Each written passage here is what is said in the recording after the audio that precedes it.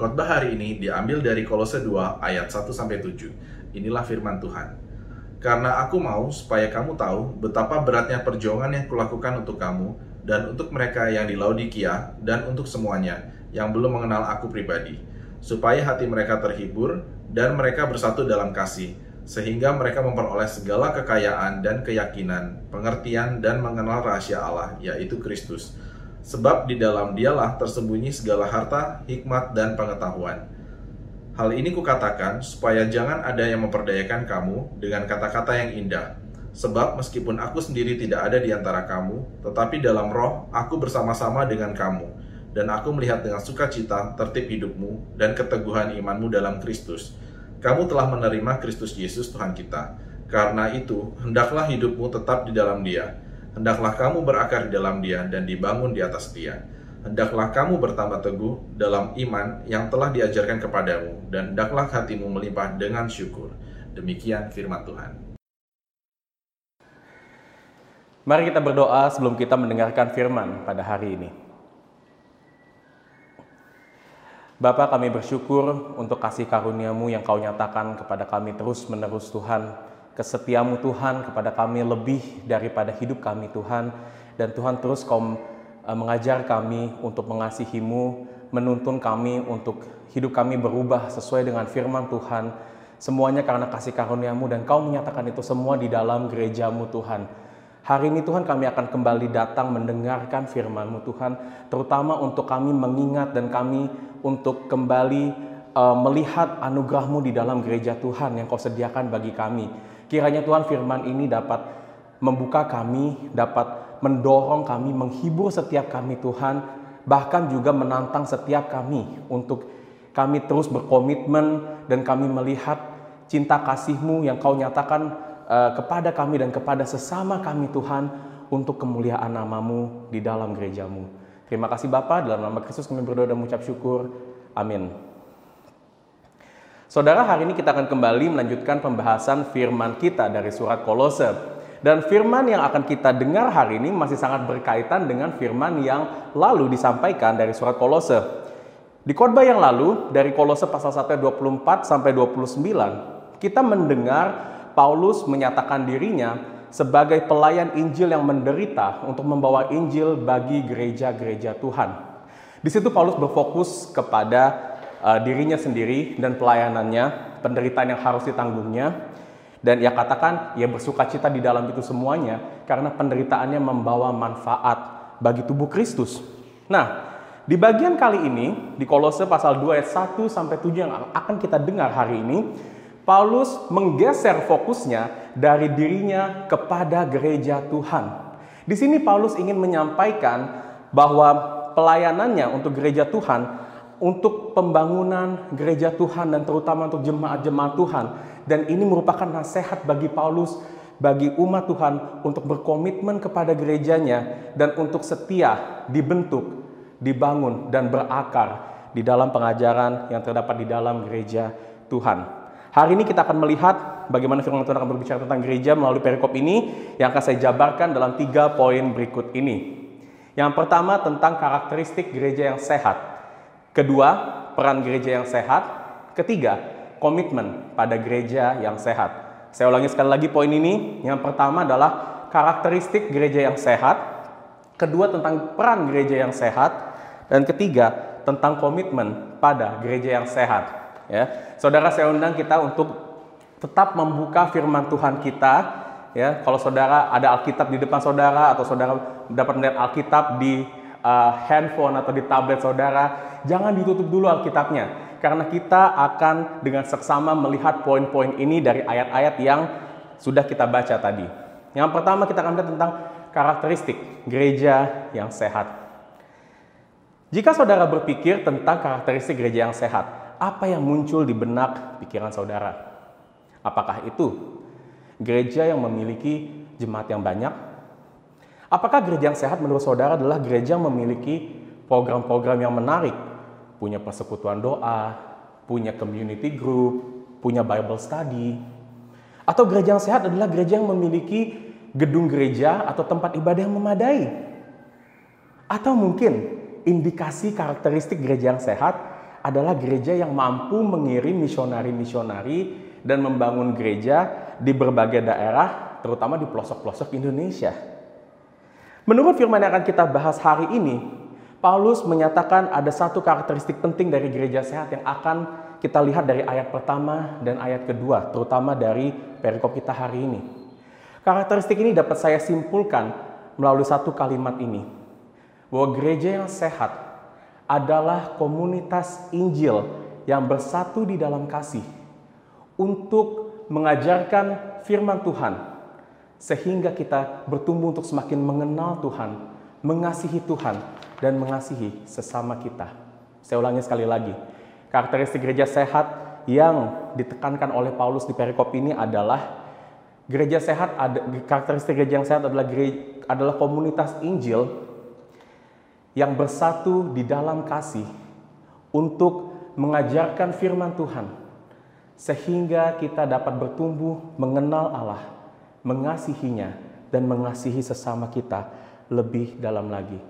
Saya akan breakdown, saya akan mengupas melalui statement ini di dalam poin pertama kita, dan kita akan melihat dengan seksama terutama dari ayat pertama dan ayat kedua di bagian ini. Kalau saudara kembali melihat di ayat pertama, Paulus di situ kembali mengulangi tentang perjuangan yang ia hidupi untuk mengabarkan Injil. Dan dikatakan di ayat kedua, alasan dari mengapa Paulus harus memberitakan tentang kehidupannya, perjuangannya itu, bukan semata-mata supaya gereja atau orang-orang yang mendengar perjuangannya itu akan kasihan atau iba dengan perjuangannya. Tetapi ia berkata supaya hati mereka terhibur dan mereka bersatu di dalam kasih. Paulus berharap bahwa dengan para jemaat, terutama para jemaat di gereja Kolose mendengar akan pelayanan Paulus, mereka dapat terhibur. Dengan kata lain, mereka dapat termotivasi, mendapatkan dorongan untuk terus bertekun, untuk terus bersama-sama memperjuangkan iman mereka. Dan itu semuanya dapat mereka dapatkan saat mereka bersatu di dalam kasih. Saat Paulus berkata bersatu di dalam kasih, di sini Paulus merujuk tidak lain tidak bukan kepada gereja Tuhan itu sendiri, kepada tubuh Kristus yang Tuhan sudah berikan bagi kita semuanya, bagi jemaat Tuhan. Kesatuan ini sendiri, saudara-saudara, adalah anugerah keselamatan yang Tuhan berikan bagi semua orang percaya. Kita ingat saat Tuhan menyelamatkan kita, Tuhan pun juga telah mempersatukan kita, baik dengan Kristus, dengan dirinya, dan juga dengan seluruh umat yang telah Tuhan tebus, yang telah Tuhan selamatkan. Dan kesatuan ini didasari dan dinaungi di dalam kasih Kristus yang kekal. Jadi saudara, kesatuan ini bukanlah kesatuan yang berdasarkan latar belakang kita, berdasarkan suku, budaya, karir, pandangan hidup atau cara hidup kita. Kesatuan ini pun bukanlah kita yang menginisiasikan, tetapi kesatuan ini adalah kesatuan yang Tuhan sendiri lakukan, yang Tuhan sendiri kerjakan di tengah-tengah kita. Dan karena kesatuan ini adalah kesatuan yang Tuhan kerjakan di dalam kasih yang kekal, kasih yang Tuhan tunjukkan sebelum dunia ini dijadikan, kasih yang Tuhan tunjukkan pada saat kita masih berdosa, dan kasih yang akan terus menyertai kita sampai kesudahannya. Artinya relasi, kesatuan yang Tuhan bangun di antara seluruh umat percaya adalah relasi yang kekal. Relasi kita satu sama lain di dalam gereja, terutama di dalam gereja lokal kita, adalah relasi yang akan kita terus bawa sampai kita mendapatkan kemuliaan yang utuh kelak di surga kelak. Nah, saudara, Tuhan memberikan gerejanya ini supaya kita dapat terfokus dan menikmati kasih Tuhan yang besar ini. Untuk itulah saudara, kenapa kesatuan ini menjadi salah satu poin yang penting yang Paulus juga seringkali sampaikan di dalam surat-surat yang lainnya. Kita lihat saja misalkan di surat Filipi. Di situ Paulus juga memberikan nasihat kepada jemaat di Filipi untuk mereka terus bersatu di dalam hati dan jiwa untuk terus mengabarkan Injil. Ia pun juga memberikan analogi gambaran di kitab Efesus dan terutama di kitab Korintus, bahwa gereja Tuhan itu seperti anggota tubuh yang berbeda-beda, dengan fungsi yang berbeda-beda, tetapi dipersatukan menjadi satu kesatuan, dan Kristus sebagai kepalanya. Ya, saudara, memang kesatuan ini adalah salah satu doktrin penting yang Paulus juga seringkali sampaikan melalui surat-suratnya. Dan kita pun juga melihat kesatuan ini pun akan kita alami bersama-sama waktu nanti kita kelak akan memuliakan Tuhan, menyembah Dia di dalam kekekalan bersama-sama dengan seluruh umat Allah yang telah ditebus. Namun saudara, di ayat kedua ini secara khusus Paulus menegaskan bahwa kesatuan ini sebenarnya tidak hanya sebagai tujuan akhir dari segala-galanya. Di sini Paulus menekankan, kalau kita baca kembali di ayat kedua, Paulus ingin agar mereka terhibur dan mereka bersatu di dalam kasih, sehingga, perhatikan di situ saudara, sehingga mereka memperoleh segala kekayaan dan pengertian dan keyakinan pengertian dan mengenal rahasia Allah, yaitu Kristus. Dengan kata lain, Paulus di sini memberikan argumennya bahwa kesatuan di dalam tubuh Kristus, kesatuan di dalam gereja Tuhan adalah kesatuan yang adalah cara Tuhan, yang Tuhan pakai agar umat Tuhan itu semakin bertumbuh, semakin yakin akan segala pengertian-pengertian tentang firman Allah, pengertian-pengertian tentang Allah. Dan di sini artinya kita bisa simpulkan bahwa Paulus berkata, kita ingin bersatu untuk satu tujuan agar kita semakin mengerti pengajaran-pengajaran firman. Dan inilah karakteristik gereja. Gereja tidak boleh terlepas dari pengajaran-pengajaran firman yang setia. Nah, saudara pasti pernah mendengar satu perkataan bahwa kasih itu mempersatukan, tetapi pengajaran-pengajaran atau doktrin-doktrin itu memisahkan. Ironisnya saudara, banyak orang Kristen saat ini merasa alergi mendengar kata pengajaran atau kata doktrin. Banyak yang merasa kalau kita berbicara tentang bertekun dalam pengajaran, kita harus belajar doktrin, belajar firman dengan begitu rupa. Hal itu terkesan memberatkan. Hal itu terkesan akan memberikan kita beban yang lebih sebagai orang Kristen. Kita merasa pengajaran-pengajaran doktrin, pengajaran tidak relevan.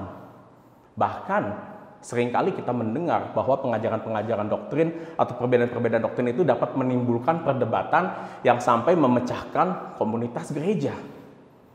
Maka tidak heran banyak gereja yang saat-saat ini mulai meninggalkan pengajaran doktrin karena mereka menghindari perpecahan-perpecahan yang akan terjadi karena perbedaan ini.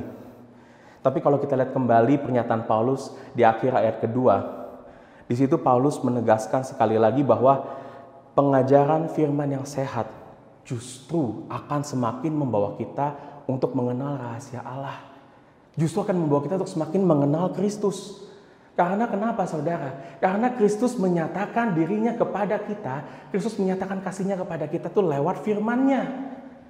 Melalui firman yang kita miliki saat ini, disitulah Tuhan menyatakan dirinya secara utuh. Untuk kita bisa mendengar, mengerti, melihat Tuhan dengan cukup melalui firman-Nya. Dan kita pun juga bertumbuh, untuk mengenal dan mengasihi Kristus dengan kita belajar firman Tuhan dengan seksama. Saudara, bagaimana kita bisa mengenal orang yang berelasi dengan kita? Bagaimana kita misalkan bisa mengenal istri kita, pasangan kita, teman-teman kita? Kalau kita tidak mau untuk datang mempelajari, kita tidak mau mengenal atau melihat hal-hal dari pasangan kita lebih dalam lagi. Dan untuk itulah teman-teman, saudara-saudara, kita dipanggil untuk belajar firman. Nah lalu kalau begitu, kenapa perlu gereja? Bukankah kalau kita perlu bertekun dalam pengajaran, bertekun dalam doktrin-doktrin, kita bisa belajar sendiri? Bukankah kita bisa baca-baca buku doktrin, kita bisa tanya orang-orang yang ahli di bidang pengajaran-pengajaran firman, ya. Kenapa kita perlu gereja? Nah, lihat lagi di ayat kedua. Di situ Paulus berkata bahwa ia berharap agar semua umat Tuhan itu memperoleh kekayaan pengertian. Arti dari kata kekayaan pengertian di sini itu sebenarnya Paulus ingin memberitahukan bahwa pengajaran itu bukan semata-mata tentang pengetahuan intelektual semata. Paulus berkata ia rindu, ia berharap agar jemaat di Kolose, agar gereja-gereja Tuhan itu dapat mengenal dan benar-benar hidup di dalam pengajaran-pengajaran firman tersebut. Karena firman Allah adalah firman yang hidup.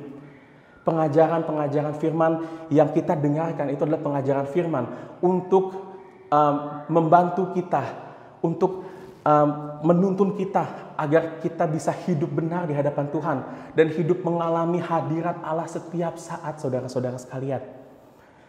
Jadi kita bisa lihat inilah peranan gereja, supaya kita melihat hidup atau kita melihat pengajaran-pengajaran bukan semata-mata menjadi konsep abstrak belaka.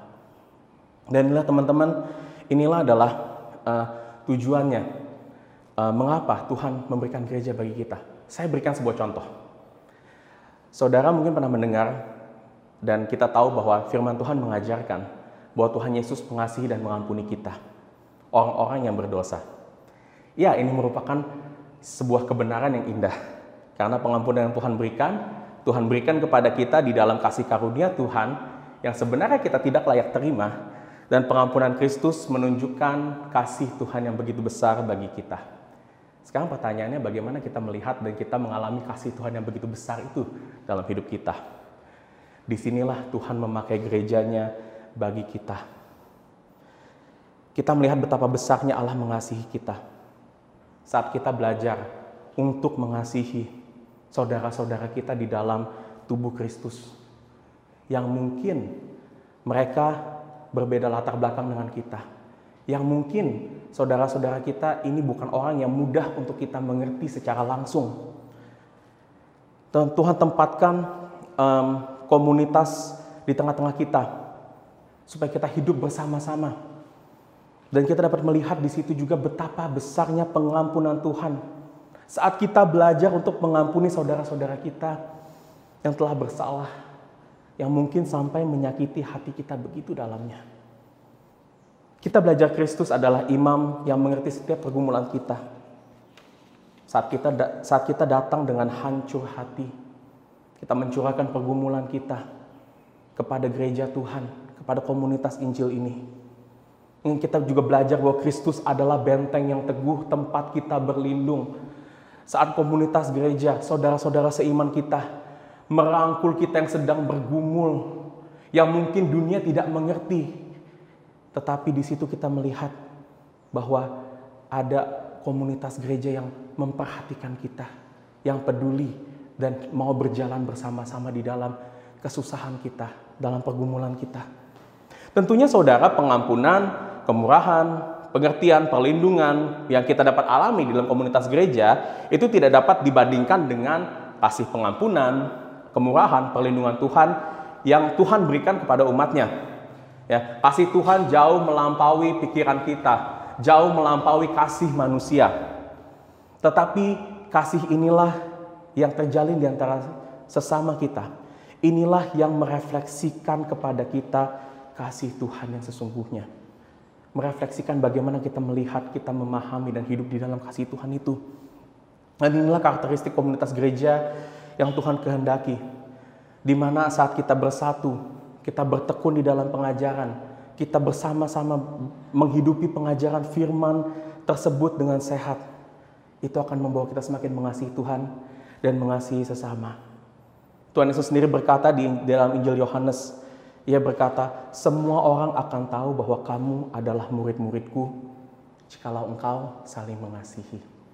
Di situ dikatakan, semua orang akan tahu kau murid-muridku bukan karena kamu paham banyak pengetahuan teologis semata. Bukan karena kamu semata-mata ikut program-program pelayanan. Tetapi ada kasih yang dinyatakan antar sesama komunitas. Kasih di dalam persatuan komunitas Injil di dalam gereja Tuhan. Dan karakteristik gereja Tuhan ini dapat memberikan kita sebuah manfaat bagi kerohanian kita, bagi pertumbuhan kerohanian kita, dan mendorong kita untuk terus berjalan di dalam Tuhan, yang akan kita lihat di dalam poin kita yang kedua, di dalam peranan gereja yang sehat. Ya, kita masuk ke poin kedua, peranan gereja yang sehat. Nah, saudara, kalau kita lihat, ya, saya akan loncat ke ayat keempat di sini. Sini Paulus berkata bahwa maksud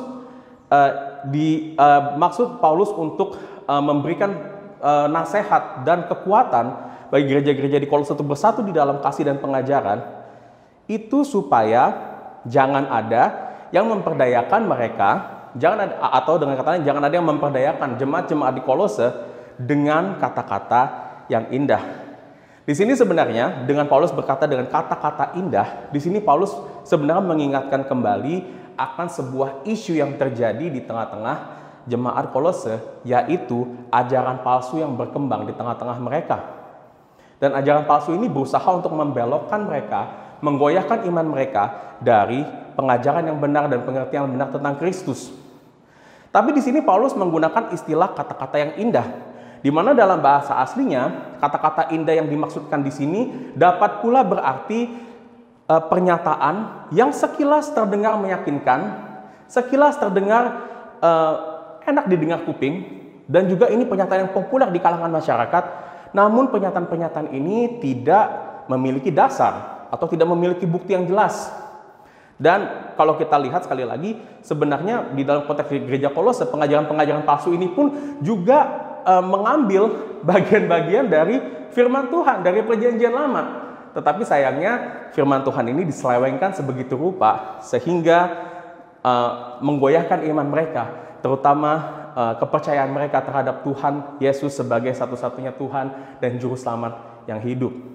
Saudara, saya tidak akan membahas terlalu panjang tentang natur atau tentang karakteristik, bagaimana Paulus menjelaskan tentang pengajaran-pengajaran palsu ini, karena kita akan kembali melihat ini nanti di bagian surat Kolose berikutnya, ya saudara. Dan fokusnya kali ini, Paulus ingin memperingatkan akan bahaya ajaran palsu yang berkembang, yang menyerang mereka dan memperdaya mereka.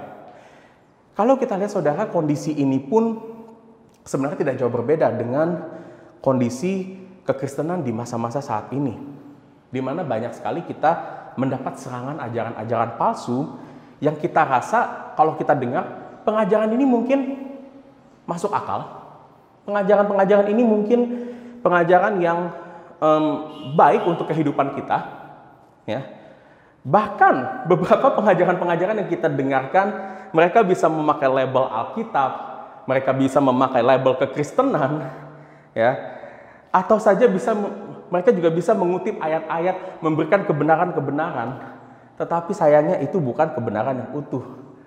Ya, ada firman yang lain yang disampaikan di dalam pengajaran-pengajaran tersebut, yang tujuannya memperdaya kita, dan itu akan membawa kita menjauh daripada Tuhan. Untuk itu Paulus menegaskan bahwa gereja Tuhan berperan untuk melindungi umat Tuhan dari ajaran-ajaran palsu ini, yang senantiasa akan menyerang kita, yang akan mempengaruhi kita. Bagaimana gereja berperan dalam melakukan hal ini? Ada dua hal yang saya catat di sini. Yang pertama, seperti yang kita sudah diskusikan di poin pertama tadi, saya akan ulangi sedikit, yaitu dengan terus-menerus mengajarkan kebenaran firman Tuhan. Inilah peranan gereja, saudara. Gereja yang sehat, gereja yang setia pada firman, tidak boleh lari dan terlepas dari mengajarkan firman Tuhan, berapapun harga yang harus kita bayar. Ya, saudara, saya pernah mendengar sebuah wawancara bagaimana sebuah bank itu melatih karyawannya untuk mengidentifikasi uang palsu. Ya, dan di situ dia mengatakan caranya adalah ia menyuruh semua karyawan-karyawan bank tersebut untuk belajar secara rinci karakteristik dari uang asli. Ya, ia ingin supaya semua karyawannya menguasai betul bagaimana uang asli itu terlihat, fitur-fiturnya seperti apa, teksturnya, warna-warna yang dipakai di situ, bahkan sampai simbol-simbol unik yang ada di dalam uang tersebut. Ya, hal ini karena kalau mereka tahu uang yang asli, mereka otomatis dapat mengetahui uang yang palsu. Karena uang yang asli cuma ada satu. Uang asli tidak mungkin cirinya berbeda-beda. Sedangkan kalau pengajaran palsu atau kalau uang yang palsu, ada berbagai macam uang palsu yang mungkin kalau kita lihat tidak akan dapat kita telusuri satu persatu mungkin. Ya, begitu pula saudara dengan kita belajar firman Tuhan. Dengan kita belajar firman Tuhan, disitulah kita dapat lebih mengetahui, lebih sensitif akan pengajaran-pengajaran yang bertolak belakang dengan firman Tuhan.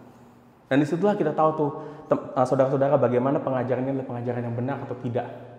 Ya, dan gereja berperan untuk terus mengajarkan ini kepada kita. Lalu masuk ke poin kita yang kedua, dan poin ini saya akan memberikan penekanan yang lebih daripada poin yang pertama, yaitu gereja berperan untuk mendorong kita untuk disiplin. Saudara, mari kita perhatikan ayat kelima. Sini Paulus berkata bahwa ia menghendaki agar hidup jemaat di Kolose itu untuk tertib dan teguh di dalam iman, agar mereka dapat terlindung dari ajaran-ajaran palsu, bahkan bukan cuma itu, agar mereka pun juga dapat melawan ajaran-ajaran palsu tersebut. Ya. Saudara, dalam konteks aslinya, kata tertib dan teguh ini dapat dikaitkan dengan kata disiplin, yang di sini sebenarnya mengacu pada zaman itu kepada disiplin seorang tentara. Dan Paulus berharap agar jemaat Kolose dapat memiliki kedisiplinan dalam hidup mereka, agar dapat bertumbuh di dalam Tuhan. Dan saudara, memang tidak ada teladan disiplin yang menurut saya lebih tepat daripada kehidupan seorang tentara. Dan itulah kenapa Paulus memakai kata-kata ini untuk memberikan mereka sebuah gambaran secara tidak langsung bahwa disiplin yang ia maksud adalah disiplin seperti seorang tentara. Kalau saudara melihat kehidupan seorang tentara, ya, tentara pastinya memiliki jadwal rutinitas yang sangat teratur. Kapan mereka harus bangun, mereka harus latihan, makan, kapan mereka harus istirahat, ya. Dan latihan-latihan yang mereka jalankan pun sudah juga diprogram sedemikian rupa sehingga latihan itu pun dapat membentuk keseluruhan dari skill mereka. Latihan fisik, latihan kecerdasan, latihan taktik strategi, memakai senjata dan lain sebagainya. Dan mereka pun juga mendapatkan latihan-latihan seperti misalkan baris berbaris. Latihan misalkan mereka harus setiap hari mengadakan upacara bendera. Karena dengan maksud agar mereka dapat siap ketika komandan mereka atau pemimpin mereka memberikan perintah kepada mereka. Dan mereka bisa menjalani itu dengan baik. Mereka bisa mendengar, menjalani itu dengan baik. Dan mereka pun juga menyadari negara atau siapa yang mereka lindungi, yaitu negara mereka. Itu juga menyatakan tanggung jawab mereka kepada negara mereka. Dan itulah kenapa mereka dilatih dengan disiplin yang sedemikian rupa. Dan tujuannya adalah sebenarnya ini agar mereka selalu dapat siap sedia ketika musuh datang menyerang mereka. Mereka dapat siap sedia untuk melindungi negara, untuk melindungi masyarakat yang lainnya. Dan mereka pun juga dapat siap sedia untuk menyerang musuh-musuh mereka di waktu yang tepat, sesuai dengan komando dari pemimpin-pemimpin mereka. Dan saudara-saudara, seperti inilah disiplin yang Paulus gambarkan, yang Paulus ingin ada di dalam kehidupan umat-umat Tuhan. Karena kenapa, saudara? Musuh kita adalah musuh yang hebat, yang akan selalu menyerang kita di saat yang tidak terduga. Saudara, saya percaya nggak ada musuh yang bilang, "Hey, aku mau nyerang kamu, tapi aku mau tunggu kamu udah siap dulu." Ya, kamu berapa lama siap? 1 minggu, 2 minggu, nanti kalau kamu udah siap, aku datang, baru aku serang kamu. Kalau ada musuh seperti itu, saya katakan itu musuh yang kurang lihai, musuh yang kurang bijak, saudara. Tapi musuh-musuh kita akan menyerang di waktu-waktu yang mungkin tidak dapat kita duga, di saat-saat yang mungkin atau di tempat-tempat yang kita tidak dapat pikirkan. Bahkan Petrus berkata di 1 Petrus 5 ayat 8, ia berkata bahwa agar umat Tuhan itu selalu berjaga-jaga, berwaspada, karena musuh kita itu seperti singa yang selalu mencari kesempatan untuk menerkam mangsanya. Dan itulah juga mengapa Paulus juga sering memberikan nasihat untuk berdisiplin, untuk melatih diri kita senantiasa di dalam kita mengenal Tuhan, dalam beribadah kepada Tuhan. Paulus pun memberikan nasihat ini kepada Timotius di 1 Timotius pasal keempat, ya, untuk terus melatih diri karena latihan ibadah ini berguna bagi kehidupan mereka sampai akhirnya. Katakan seperti itu. Saudara, saya baru saja menyelesaikan bahan Bible study bersama kelompok saya dari buku yang berjudul Disciplines of a Godly Man, atau bahasa Indonesianya Disiplin Pria di Dalam Tuhan. Di dalam buku itu kita belajar berbagai aspek di mana kita perlu menerapkan disiplin rohani kita, ya. Dan itu berhubungan dengan berbagai macam aspek kehidupan kita. Nah, ada dua hal yang kita sadari saat kita mempelajari buku ini kurang lebih kemarin selama 4 bulan.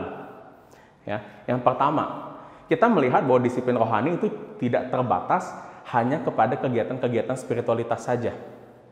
Betul saudara, kita harus disiplin dalam doa-doa kita, renungan harian pribadi kita, disiplin dalam beribadah, datang setiap hari Minggu bersama-sama untuk beribadah kepada Tuhan. Namun saudara, buku ini pun juga memberikan aspek-aspek disiplin lainnya yang kelihatannya atau menyangkut hal-hal yang lebih praktis dalam kehidupan kita. Misalkan disiplin dalam berelasi dengan pasangan kita, suami atau istri kita, disiplin dengan anak-anak kita kalau kita sudah menikah, bahkan sampai disiplin dalam pertemanan, disiplin dalam berkata-kata. Bahkan di sini juga menyinggung disiplin dalam bekerja, memakai uang, mengatur waktu, memberikan uang kita, memberikan waktu kita kepada Tuhan. Disiplin dalam melayani, menjadi saksi Tuhan.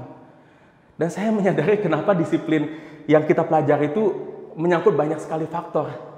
Karena teman-teman, kita perlu disiplin dalam segala aspek karena musuh kita tuh nggak tinggal diam.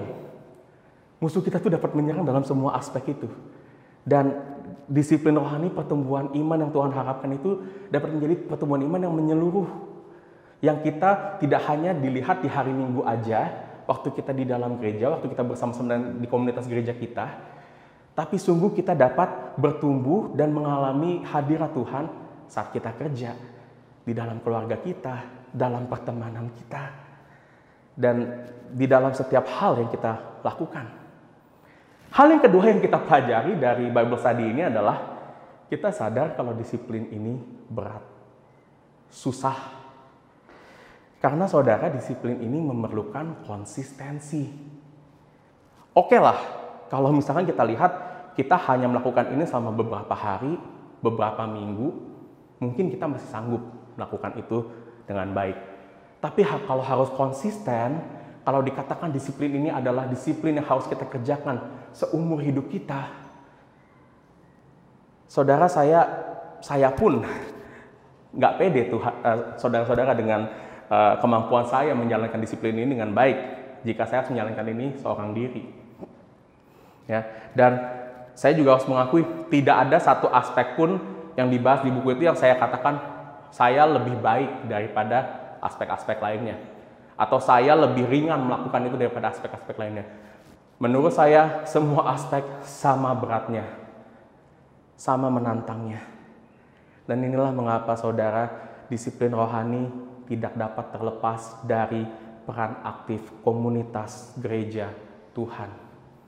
Kedisiplinan rohani yang Tuhan kerjakan dalam kehidupan kita itu bukan semata-mata proyek individual, tetapi ini adalah proyek komunitas, di mana Tuhan memanggil setiap kita yang terlibat dalam gereja lokal untuk sama-sama mendorong, sama-sama di sini kita menjalin, menumbuhkan kehidupan kita bersama-sama agar kita dapat memperoleh ketertiban dan keteguhan iman, disiplin rohani yang benar di hadapan Tuhan, yang sejati di hadapan Tuhan. Tuhan dan teman-teman, inilah mengapa Tuhan menempatkan kita dalam gereja bersama-sama, bukan hanya untuk saling melengkapi, tetapi untuk berbagi hidup bersama-sama. Kita sama-sama berlatih di sini. Kita sama-sama di sini menguatkan. Kalau ada satu yang lagi lemah, satu yang lagi bermasalah, yang lain dapat turut bersimpati, dapat turut membantu saudara-saudara kita ini. Dan disinilah teman-teman kita akan bertumbuh menjadi kokoh, menjadi kuat. Ya, dan dapat menghadapi serangan-serangan musuh kita, ajaran-ajaran palsu, badai kehidupan yang besar. Dan bahkan saudara-saudara kita dapat keluar dan menang melawan setiap pengajaran-pengajaran yang tidak baik. Dan dengan demikianlah dikatakan di ayat 5 bahwa ada sukacita dalam ketertiban hidup, sukacita dalam keteguhan iman. Ya, disiplin yang meskipun berat, yang meskipun harus kita jalani dengan susah payah, akan membawa sukacita saat kita mengerjakannya. Dan kita kerjakan itu bersama-sama di dalam gereja Tuhan. Oleh sebab itu saudara, kita akan masuk ke poin yang ketiga, di mana poin yang ketiga ini adalah undangan, nasihat kepada Paulus secara pribadi agar kita tetap berkomitmen pada gereja Tuhan, pada gereja yang sehat. Mari kita lihat di 2 ayat terakhir pada firman hari ini, yaitu di ayat 6 dan 7. Di situ Paulus yang sudah memberikan dorongan, memberikan semangat, memberikan peringatan untuk bersatu, untuk berdisiplin, untuk bertekun dalam pengajaran. Paulus menasehati terus agar di situ dikatakan hidupmu tetap di dalam Dia dan kita berakar dan dibangun di atas Dia, di atas Kristus. Ya, saudara, saat Paulus berkata ini bahwa hidupmu tetap dalam Dia atau hidupmu tetap berjalan di dalam Tuhan, dalam bahasa aslinya berakar dan bertumbuh. Ya, di sini Paulus berkata bukan semata-mata nasihat agar kita menaati perintah Tuhan semata. Tetapi di dalam konteks ini Paulus menasihatkan agar kita umat Tuhan untuk terus tetap berkomitmen kepada gereja dan komunitas Tuhan yang sehat. Dan saudara, mungkin kalau kita mendengar kata komitmen, lantas kita berpikir bahwa ini adalah sesuatu yang besar, sesuatu yang memerlukan pengorbanan bagi kita. Ya, apalagi kita tahu bahwa komitmen ikut Tuhan itu bukanlah komitmen yang mudah. Ya, dan saudara, memang betul, kehidupan bergereja itu akan menjadi kehidupan yang sangat menantang. Ada saatnya mungkin kita akan mengalami konflik di dalam jemaat Tuhan, di dalam gereja Tuhan. Ada saatnya di mana mungkin gereja tidak dapat memenuhi ekspektasi kita. Ada saatnya mungkin kita dapat beribadah, melayani Tuhan dengan hati yang benar-benar sukacita, bersemangat. Tapi ada saatnya kita datang beribadah, melayani Tuhan, itu dengan hati yang mungkin rasanya berat, rasanya kering. Karena musim kehidupan kita yang juga berubah-ubah. Tapi komitmen pada gereja ini, saudara-saudara, untuk kita berjalan, bertumbuh dan berakar di dalam Tuhan. Ini mengingatkan kita sekali lagi bahwa sebenarnya kita bukanlah customer dari gereja. Saudara, gereja itu bukan seperti restoran, di mana saat kita masuk, kita dapat memilih makanan yang kita suka, lalu kita dapat merasa kenyang setelahnya. Gereja pun bukan seperti jasa konsultan, yang hanya bertujuan untuk memberikan solusi bagi masalah-masalah hidup kita. Ingat saudara, peran gereja. Gereja akan terus membangun kita. Tuhan membangun kita melalui gereja-gerejanya. Dan saat ini pun Tuhan sedang membangun kita di dalam gerejanya. Dan pastinya saudara, proses pembangunan ini, proses Tuhan membangun kita, menguatkan kita ini bukanlah proses yang selalu enak. Karena Tuhan akan terus memproses kita, membangun hidup kita agar kita berubah dari kehidupan lama kita, dari dosa-dosa kita, kepada kehidupan yang sesuai dengan firman. Kehidupan yang kudus, yang menyenangkan hati Tuhan. Komitmen inilah yang menunjukkan bahwa kita datang ke dalam gereja Tuhan bukan sebagai customer, tapi kita datang sebagai murid-murid Kristus. Kita datang sebagai anak-anak Tuhan. Dan karena Tuhan mengasihi anak-anaknya, Tuhan akan terus membentuk kita, mendisiplinkan kita. Dan saudara, kabar baiknya, kabar yang melegakannya, komitmen ini bukanlah komitmen yang sepihak.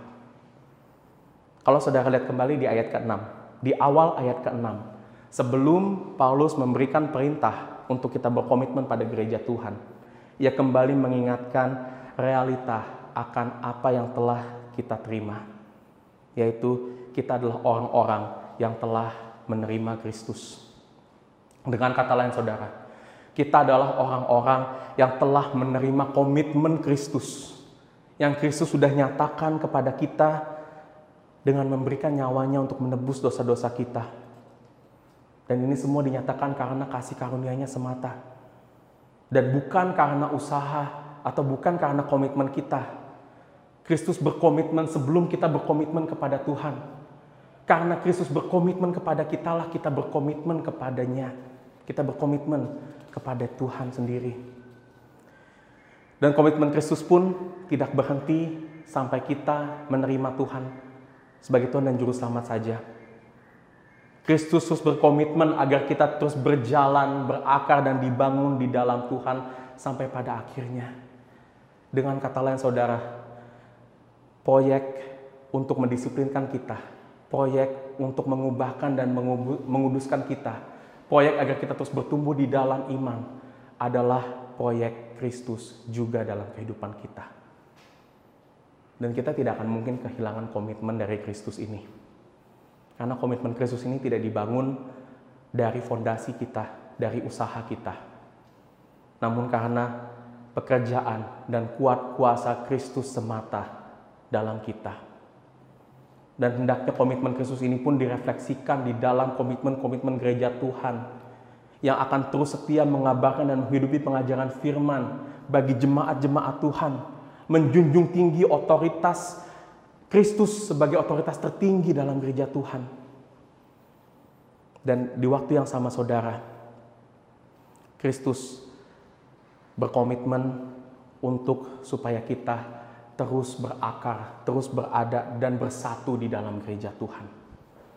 Dan mari saudara, pada kesempatan ini, saya mengundang saudara-saudara sekalian yang mungkin saat ini belum memiliki gereja yang tetap, atau saudara sekalian yang belum pernah bergereja dan ingin bergabung di dalam gereja. Saya mengundang saudara sekalian untuk dapat bergabung, mencari gereja dengan pengajaran yang baik, yang sehat, yang setia pada firman Tuhan sebagai satu-satunya otoritas tertinggi bagi pengajaran dan pemerintahan gereja. Dan disitulah saudara, kita akan terus dibangun, dikuatkan, dan mengalami kasih dan kebenaran firman Tuhan yang akan membawamu semakin teguh, semakin dewasa di dalam imanmu. Dan bagi saudara-saudara sekalian yang saat ini telah menjadi anggota gereja lokal, baik anggota gereja Covenant City Church atau gereja lokal lainnya, saya mendorong agar kita terus berkomitmen pada komunitas gereja lokal kita. Kita tahu saat-saat ini mungkin adalah saat yang sulit bagi kita untuk bergereja. Kebanyakan gereja saat ini masih belum dapat beribadah sebagaimana mestinya. Kita masih harus beribadah dari rumah kita masing-masing, beribadah yang rasanya sendiri-sendiri. Kita mungkin saat ini kehilangan kehangatan atau rasa kebersamaan, kebersatuan di dalam komunitas yang tidak dapat tergantikan dari pertemuan-pertemuan online. Kita mungkin sudah merasa lelah, jenuh, tidak mendapatkan semangat yang kita biasa dapatkan kalau kita bisa berkumpul seperti sedia kala. Namun saudara, Tuhan tetap sedang bekerja di dalam kita. Dan Tuhan tetap bekerja melalui gerejanya. Bahkan saat gereja Tuhan tidak ideal. Karena biarpun gereja Tuhan tidak ideal, tetapi Tuhan adalah Tuhan yang ideal. Dan Ia terus membangun kita. Ia terus akan mengajarkan kita, membentuk karakter kita di masa-masa yang sulit seperti ini. Dan percayalah saudara, saat ini Tuhan lagi menempa gerejanya. Dan biar pada satu saat nanti kita akan melihat bahwa dari masa-masa yang sulit ini, saat kita terus berkomitmen, bertekun, dan komitmen kita bukan karena kekuatan kita sendiri, karena Kristus yang berkomitmen kepada kita, kita akan melihat pekerjaan Tuhan yang besar.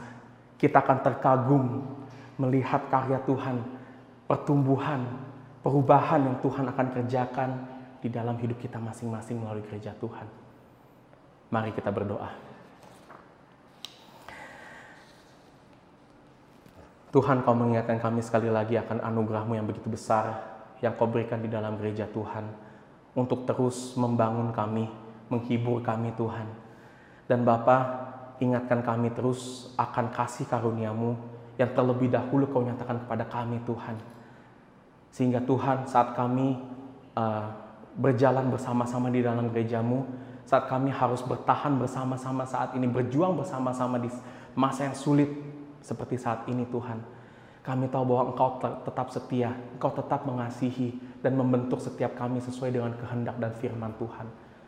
Nyatakan Tuhan kepada kami setiap ajaran-ajaran-Mu Tuhan, bahwa kami untuk semakin mengerti kebenaran firman Tuhan, dan juga biar firman ini membawa kami semakin menyatu dengan Engkau Tuhan, semakin mengasihi saudara-saudara kami Tuhan, dan disitulah Tuhan kami semakin melihat bahwa kasih-Mu adalah kasih yang benar, kasih yang kekal, dan kasih yang telah memenuhi setiap kekosongan di dalam kehidupan dan hati kami.